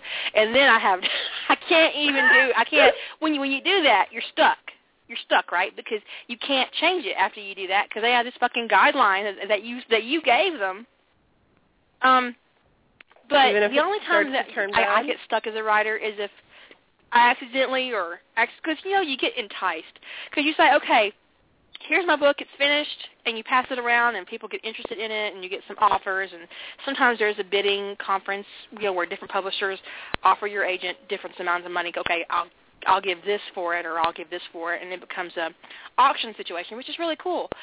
But the downside is that when you auction a book, you're not just auctioning a book. It's usually auctioning plus 2. So I found myself in a situation where I was contracted to write 2 more books, and I'm like, I'm not sure I want to do that. Here's $10,000. Really? Here's $15,000. Yes, and you take the check. You take the check, right? Because you can't not take the check. It's $15,000 in your hand, in your hot little hand. And they send it FedEx, and there's a big $15,000 check sitting in front of you. And you're like, yes, I'll write 3 books. 6 months later, you hate yourself, but your bills are paid off. I cannot believe I said I would write another one of these books. I hate this fucking character. I want to set it on fire. Rocks fall. Everybody dies. But you do it because you're a professional and you get paid for it. And so you already cashed their check. That's what it boils down to. You already cashed that check. So, and when you're spending money in advance, yeah, I bought a purse. Or, I paid off a credit card, or, just whatever you did with it. It's a done deal. It's a done deal. You've cashed that check, so you owe them this, and professionally, not fulfilling that is you can't not do it because you'll get sued. So it's a job. Mm-hmm. And in that respect, you can get kind of trapped into writing something you really don't want to write, and unless you have them word it where they just say 2 books instead of saying, 2 suspense or 2 erotic contemporary or 2 historical, because they'll stick those words in there when you're not paying attention. And the next thing you know, you're you're obligated to write 2 historical romances. You don't even fucking write historical romance. I'm like, I don't even know what they wore in I have no idea what they wore in medieval Scotland, okay? Bitches in a dress. I don't know. I don't even know what it's called. Are there knickers? I don't know. Are there bloomers? What's under her dress? I have to know what's under her dress because she's going to get naked. And it's so frustrating. It's so frustrating. So there, does that answer your question? Yes, it does. It does. Okay. But, okay, I have somebody who's been on the line 40 minutes. Oh, my God. I'm so sorry. I'm sorry for taking up so much time. It's okay. Thank you for calling, and have a good evening. You're welcome.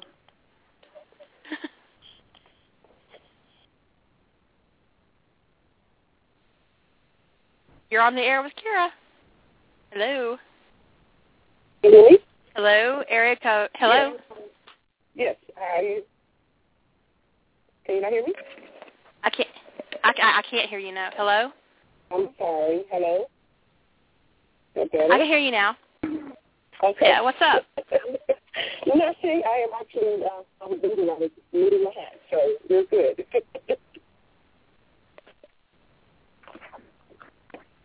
Did I lose you? No, I'm here. Hello? Do you have any? Who is this, actually? This is Alicia. I'm Alicia Nelson, but I'm also Twitter Figaro in the chat. Oh, cool. I do have a question. Do you have any? Okay. You put kids in your series, and I wanted to know. I know how you write until you end the series, and sometimes that's just it. You don't go any further. But because in a couple of series you have added kids, will you be writing stories where you show where the kids are growing, and they maybe have their own story as an adult? It's interesting because my kids are always the kids in my stories are always OC because I don't really have a fandom where there are children who are actually, in the stories themselves, and so my kids are always OCs.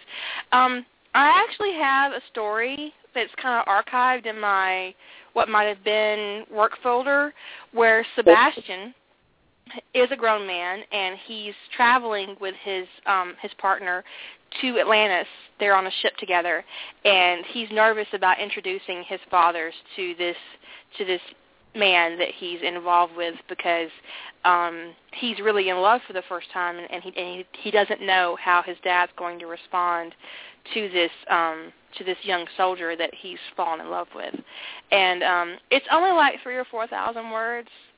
I don't know what I'm going to do with it, but I like the idea of exploring Sebastian as an adult, especially Sebastian, because he was my first child character ever. Because I don't actually put kids in my professional work because I write a lot of porn, to be perfectly honest, and kids have no place in porn. No. Kids have no place in porn as far as I'm concerned. So, I mean, they shouldn't even be in the house when porn stuff happens. I have rules about that. I don't know. But Andy is, I've said this before, and Andy is really a mirror of John in Sentinels of Atlantis. And he's, so when I look at Andy in the context of Sentinels of Atlantis, it's mostly about exploring his gifts as a child and giving him a different experience than what John had. And that's why he's there, because I wanted to explore the dynamic of the Shepherd family in a way that I hadn't done before. Because in what might have been and then Ties That Bind, there is John. You don't meet Patrick in what might have been until John reconnects with him personally, and and he makes that better with John, and they connect, and they get that back.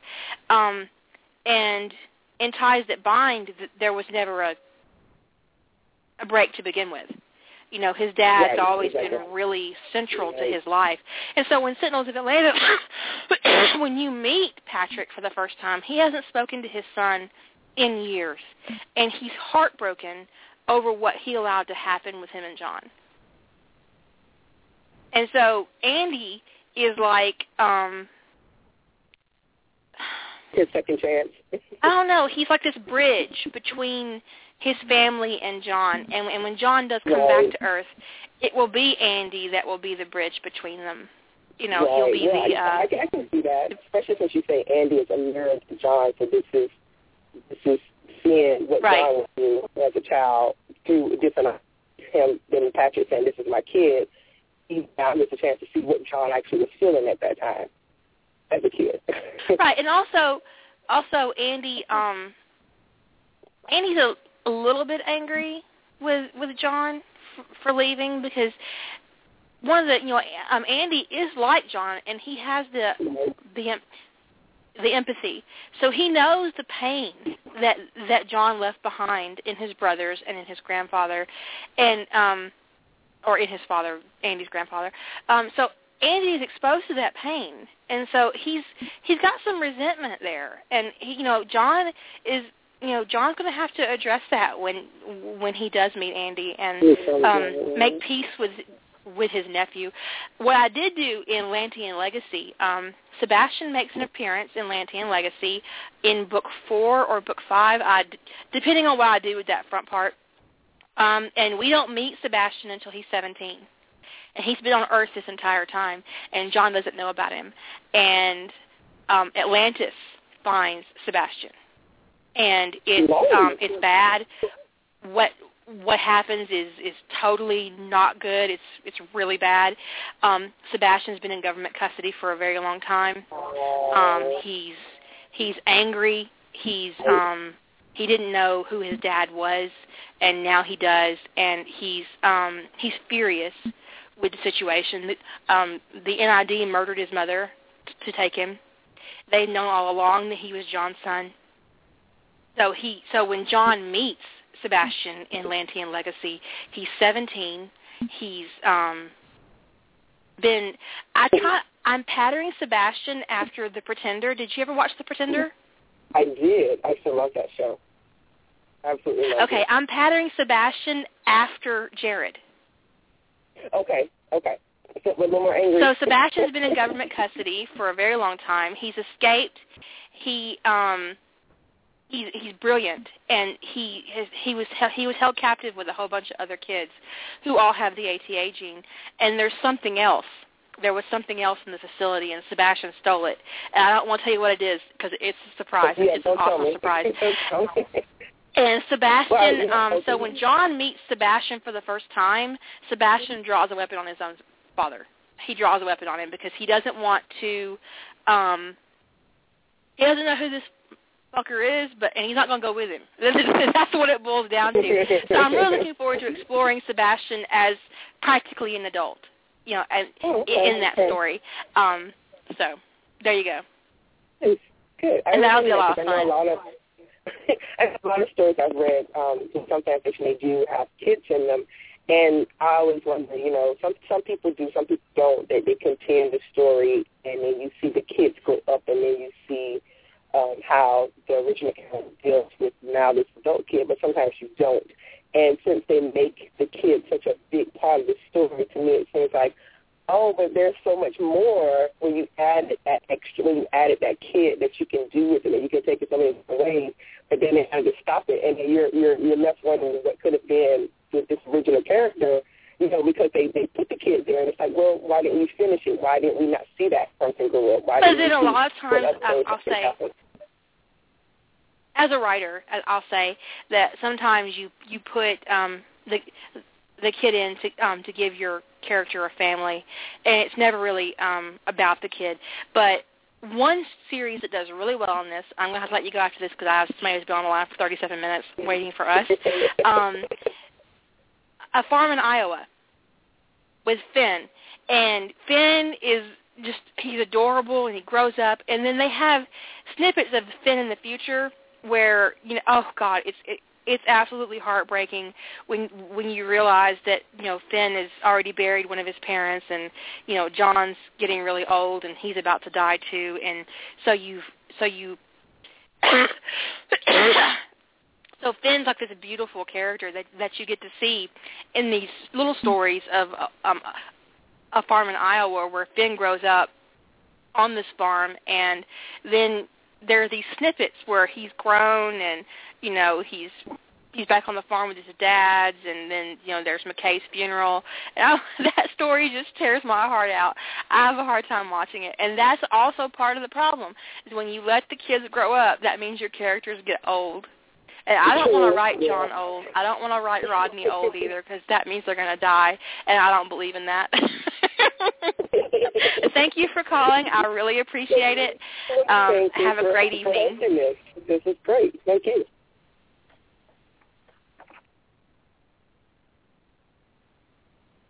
You're on the air with Kara. Thank you for waiting. Hi there. Hello? Yes. How are you? Hello. I'm good. How are you? I'm great. What's your username online? People want to know. It would be Chelsic, but I'm a lurker, so I don't say much. Okay. I think I've seen you in my user list on my site. Yeah, there you go. Yes, I get on there and lurk and see what's going on. Do you ever hiding out in the chat room and watch those crazy women because they're crazy? I do. They're crazy. You learn a lot when you're just really quiet and watch what's going on. Kind of who's crazy and who's not. They're all crazy. But yes, it's a lot of fun, they try real hard. with the porn and the porn and the links and the porn and mostly the porn. It's craziness. So, did you have any questions? No, I actually just really wanted to call and say thank you. One of my online friends introduced me to your work, and I absolutely, completely love it. And I just completely fell in love with Ties That Bind and researched more about that kind of community and stuff. And I actually met some people online that I introduced that story to, and I've made so many friends that we just talk about everyday life, and or someone will be like, hey, Kira posted something. I'm like, no, it's not. It's not a story. She just posted an update. So, you're part of our daily life. I'm like, that's not a chapter update. That's just a hi, I'm here update. So we have fun. Well, thank you. I appreciate that, and I'm glad. It's always nice to see and hear that that in some indirect way that I bring people together, or in a very direct way when it comes to the chat room as Crazy Women, and that people who probably would have no conversation with each other otherwise have one because of something they read that I wrote, and that's pretty awesome. You in an indirect way brought my sister from another mister into my life. So we'd actually met in real life and had little vacations. So all because we met in a person. That is so awesome. Yeah. So sister from another mister. And I also impact people's vocabulary, I think, in ways that I don't expect. Yes. I had a close encounter of the minion kind myself a few weeks ago, and I know it was a minion because she was in Target and told her husband to go get her some holy wafers, and he came back with Oreos. Nice. Yeah, I'm like, okay. I'll be exiting stage left, thank you, because you just need to wear a Kira pin wherever you go. or worse, I was actually in a cafe in Atlanta, and I am on a laptop, and I'm actually on my own website, and I was actually getting ready to log in and update, and this woman, nosy-ass woman, minion, stops me and says, oh, my God, I read Kira, too. He's like, what's your favorite story? Crap. And I'm like, oh, my God. I said, my favorite story is actually Ties That Bind. What's yours? Because you almost I couldn't totally outed yourself. I know, because if she'd have waited like 30 seconds, she would have saw me log into my own website. That would have been full of awesome. And she would have gotten a close encounter of the Kira kind, but she didn't. There you go. Yeah, well, I am your neighbor to the north up here in Nash Vegas, and I get down to Atlanta every couple of years, but I've always been kind of like, I sometimes says she's here, but I don't know. I actually live outside of Atlanta. I don't live in Atlanta. I'm regularly in Nashville. I'm in Huntsville. I'm in Birmingham. I love the whole area. I have family everywhere. I have family up as far as McMinnville, and as far down as Mobile. There you go. There's a whole, so I, and because I don't have a real job, I just get in my car and go somewhere. I'm a photographer, so I get to go everywhere, too. It's awesome. Me and my mom took a pilgrimage to Murfreesboro. You know where that's at, Murfreesboro. The Holy Tennessee University Mecca there. Well, what happened was, let me tell you what happened. I wanted a tablet. And my local phone store didn't have the tablet that I wanted. And I'm like, well, fuck this shit. So I called the national number and said, I want this tablet, and my local store doesn't carry it. And this is where I am, so I want you to give me the closest location to my house that I can drive to get this fucking tablet that I want. And she gave me 3 or 4 choices, and I picked Murfreesboro because it was closer because it wasn't in Atlanta, and it wasn't in, it was literally the closest store, and it was like 3 or 4 hours. So I drove my happy ass. Me and my mom got in the car, and we were actually going to go for 1 tablet. We came back for 2. There you go. Because when she got there and she saw it, she wanted 1 too. Yeah. There you go. I love your mom stories and your Aunt Busybody stories. They crack me up. We need more of them. Aunt Busybody. Has she been minding her own business? No. If she minded her own business, she wouldn't be Miss Aunt Busybody. Well, and the fact of the matter is we haven't had any good stories about her lately, so, we think she's doing okay. The thing is as funny as my aunt is sometimes, she's also not funny a lot. I mean, she can be terrible. She's very old. She's very Southern. And sometimes she says shit that makes me want to slap her in her whole face, but I don't, because she's very old. And that's really the only reason right there, that she's very old. And I don't hit old people. She's 72-ish. Is she still kicking? I don't know. My mom is 60 this year. She's one of the youngest.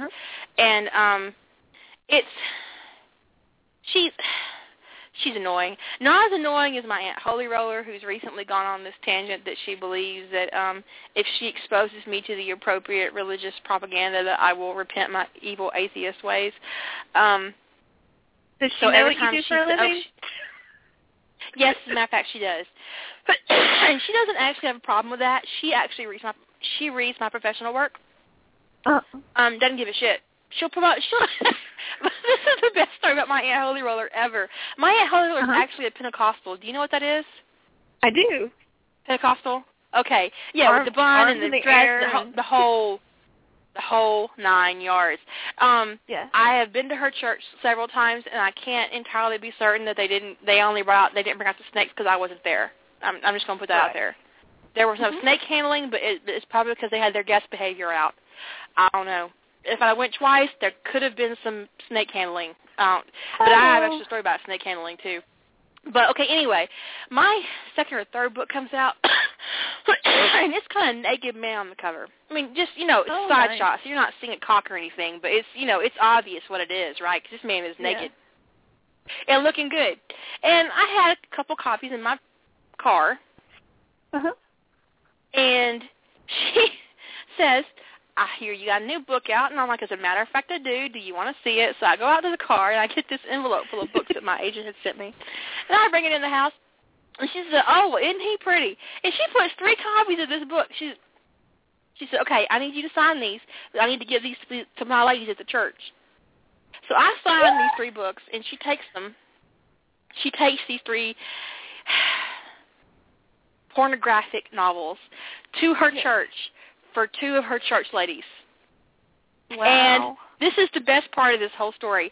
I actually got 3 thank you cards in the mail. For pornographic novels. Like old Southern ladies do. They'll thank you for their presents with a card. Yeah. Yes. Bless your sweet little heart for giving these to us. Yeah, I want to thank you so much for sending me this book. I really enjoyed it. I especially and every one of them had a part they liked. It was, oh my God. So I'm like, I called my Aunt Holy Roller, and I'm like, I said, these women sent me thank you cards. They actually read it. I didn't think they'd actually read it. I thought they would just, have it so they could say that they had a autographed copy of a professional writer's book. No, these bitches read this. I'm like, oh my God. I said, there was anal sex in that book, and she went, honey, I don't know how to break this to you, but there's a reason why I only had 2 kids. I went, birth control? And she went, no, baby, no. I went, oh my God, I don't want to hear about your anal sex. So yes, so there's that. But there is that. Yeah. Was that even your question? Awesome. Did I answer your question? I think you did. Oh, my Aunt Holy Roller, thank you. Yes. Well, will you give a shout-out to my sister from Another Mister? Say, hi, Finn. She will freak out if she gets to hear this later. What's her full online name? I believe she goes by Alexi Finn. Or she, Hello, Alexi Finn. Isn't she? She's actually on Rough Trade this year. She's doing. Yeah, I think she signed up. Yeah, I told her have not a to huge do it list because of I Rough wouldn't Trade. see her. I was like, I'm not going to get to see you for like 30 days straight. You're not going to be anywhere but writing, so don't do it. Now you got to share. You got to share. She goes into hibernation mode. Sharing is caring. Sharing is caring, or something like that. No, some bullshit like that. Yeah. We were on Skype one day, and she texted. She's like, "Chelsea," I'm like, "What?" She's like, "Kara replied to something I wrote her." She was like, "I'm so happy." That's so weird. We're both little fangirls. It's so weird. Like, someone sent me this really long letter once, and I responded back, and I must have typed on that thing for like 30 minutes. I responded equally to her very long letter, and she wrote back, and she says, "Oh my God, I think you'd actually read it." I'm like, "Well, you sent me an email. What did you expect?" Well, the first time I ever wrote you on Facebook, it was a little shocking when you wrote back. It was kind of like, "Oh, she's a real person." I am, in fact, a real person. Yeah, I got all the parts, and yeah, I sleep and eat. All of them? That's nice. Occasionally masturbate. The whole 9 yards. It's always nice to have all of them. Well, thank you for sharing your friend with us during Rough Trade. I'm sure she'll do great. Lexi, you're going to do great. I'm going to watch you like a hawk. No, I'm just kidding. I'm just kidding. I had one person sign up for Rough Trade, and they actually emailed me after I did their thing and set them all up and got them all ready. And she asked me not to actually read her work while she was posting on Rough Trade because it would make her nervous. And so I promised I wouldn't read her work. Aww. Well, she's a big, huge Harry Draco fan. That's how I got her to start reading your stuff, is I lured her in with Harry Draco and then gave her Ties That Bind. You know what I would love to write? I would love to write a Harry Potter Ties That Bind with Harry as a Dom, and I would love to give him two subs. I would love to give him Draco and Hermione. She would not be able to make it through.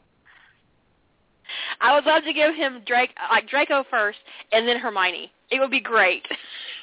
I had this whole idea where Harry collars Draco right out of Hogwarts to protect him from his father, and then Hermione disappears because Muggle-born submissives don't have it really well. Don't have a lot of rights in the magical world, so she disappears after Hogwarts, and then she comes back after training, and no one knows she's submissive, and she shows up at Harry's house, and she says,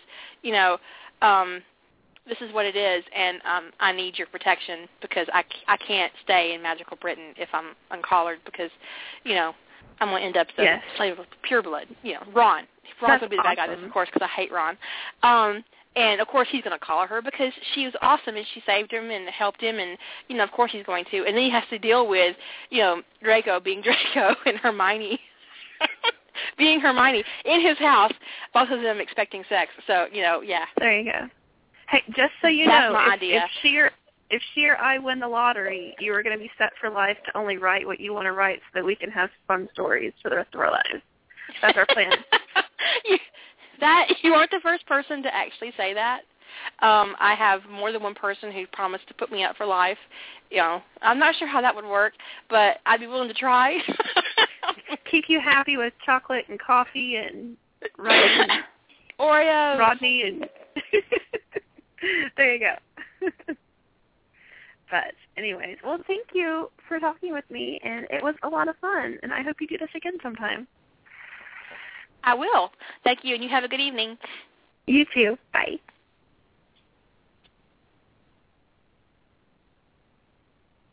Hey, this is my last caller of the evening. Thank you, and you're on the air with Kira. Hello. Hi, Kira. It's Scherza from your site. How are you? Doing good. Good. You're my last caller because I only have 6 minutes left, so. Okay. I just kind of wanted to call and say hi and how much I enjoy your stories because I at this point, I don't even remember how I ran across your site the first time, but I ended up reading Ties That Bind first, and I adore it because it's one of the few even halfway realistic BDSM stories out there. And yours, it's actually realistic. It's not even halfway, but most of the rest out there, they get halfway and then it kind of falls off the map somewhere. Well, what happens is, and I'm not sure if it's a lack of experience, and, you know, you see this a lot in fandoms with a lot of young writers, where they don't actually have any experience fucking. And so you see it. Like, they'll have this really great story, and then there's the sex, and you're like, what? No, that's not how that works. What? Get a book. Get a pamphlet from the health department. That's not how dicks work, I promise. Yeah. Like, that's not how the clit is, either I promise. there's no lube involved, or they've got body parts going in places that they cannot go. Places that they could not. Right, exactly. I think that happens with BDSM, too. People are very enamored with the idea of dominance and submission, and a lot of times they confuse dominance with abuse. Or they assume that this abusive bullying is dominance when it's not. I see it in fics sometimes where they shape a character, or especially a dom, into a bully who doesn't explain himself, doesn't own his own behavior, blames others for his issues, takes his temper out on his submissive, which is not dominance, that's abuse. And I don't know if they do it as some kind of, half-ass parody, or if they really genuinely believe that's how dominance works. And it's not. I hate to say it, but I think I think that they think that that's how it works because, I mean, especially because that lifestyle tends to get a bad rap in the news, in the public eye. You only ever really hear about the idiots, the morons, the abusers, the creepy, scary motherfuckers. You see an abuser in that environment, in that dynamic, and they're not actually dominant. They're not actually sexually dominant. They're abusers, and they are attracted to that lifestyle under the mistaken belief that they'll have the ability to abuse their submissive or their partner in a way that will be sanctioned. It's like they don't understand that the true power of a dominant submissive relationship is actually coming from the submissive. Because without the submissive, the dom doesn't have anything to do. Exactly, and you can't force submission. If it's not given willingly, then it is absolutely not submission, and therefore the dynamic is corrupt, and you can't create a relationship out of that. And that's one of the things that when I went into Ties That Bind that I wanted to do, is that I wanted to create, I wanted to demonstrate respect, that the equality between submissives and dominance is more than just sex, and it's more than just tying somebody up or spanking somebody's ass. It's that the respect that is given and received on both ends of the spectrum creates that dynamic between submissives and dominance. And if you can't take submission, it has to be given, because if it's not given, then you're not being submitted to. Does that make sense? Yeah, okay. It makes That's a lot what I of wanted sense. to do with Ties That Bind. Yeah, and like I said, I really enjoy the stories because, like I said, it's realistic. It's people, and they're other than the assholes, like that one admiral who's after Rodney. His name is escaping me at the moment, and Carter, who is a complete bitch in that story. But. There's bad people, but there's also a lot of good people, a lot of good exposure to the dynamic, and you can see the difference between the two, and it's kind of like you're waving a big red flag going, this is the good, this is the bad, pay attention. Well, the fact of the matter is that you have to have both to demonstrate balance. You have to show what can go wrong, so that when you show it going right, it makes the point for you. I think that without the addition of Jordan, who is the general who wanted Rodney, that you're missing part of what happens between John and Rodney, because not only is John very different from Jordan, he's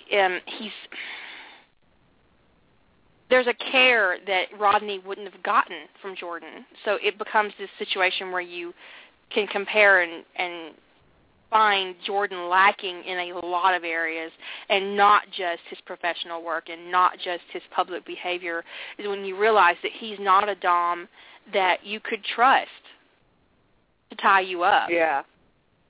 Yeah, he's a monster. I wouldn't trust that man within 50 feet of me, let's be honest. Exactly. Yeah. And so, and you see John, and, John embraces dynamic and embraced all these things, and you know that he would protect and love Rodney, and so it makes you invest in their relationship. And I think I'm going to run out of time. I don't know if I got cut off. Hello? No, you're still on. So we'll yeah. Okay. So we can finish this another time. The 2 hours ran out, so I'm not sure what's going to happen. I think I turned over at midnight, so I could be into like tomorrow's time, so it isn't going to cut me off automatically. Yeah. Or did it? It cut you off. They were saying it cut you off. Okay. Alrighty. Okay. Well, thank you very much for calling. I appreciate it. Bye. All right. Bye.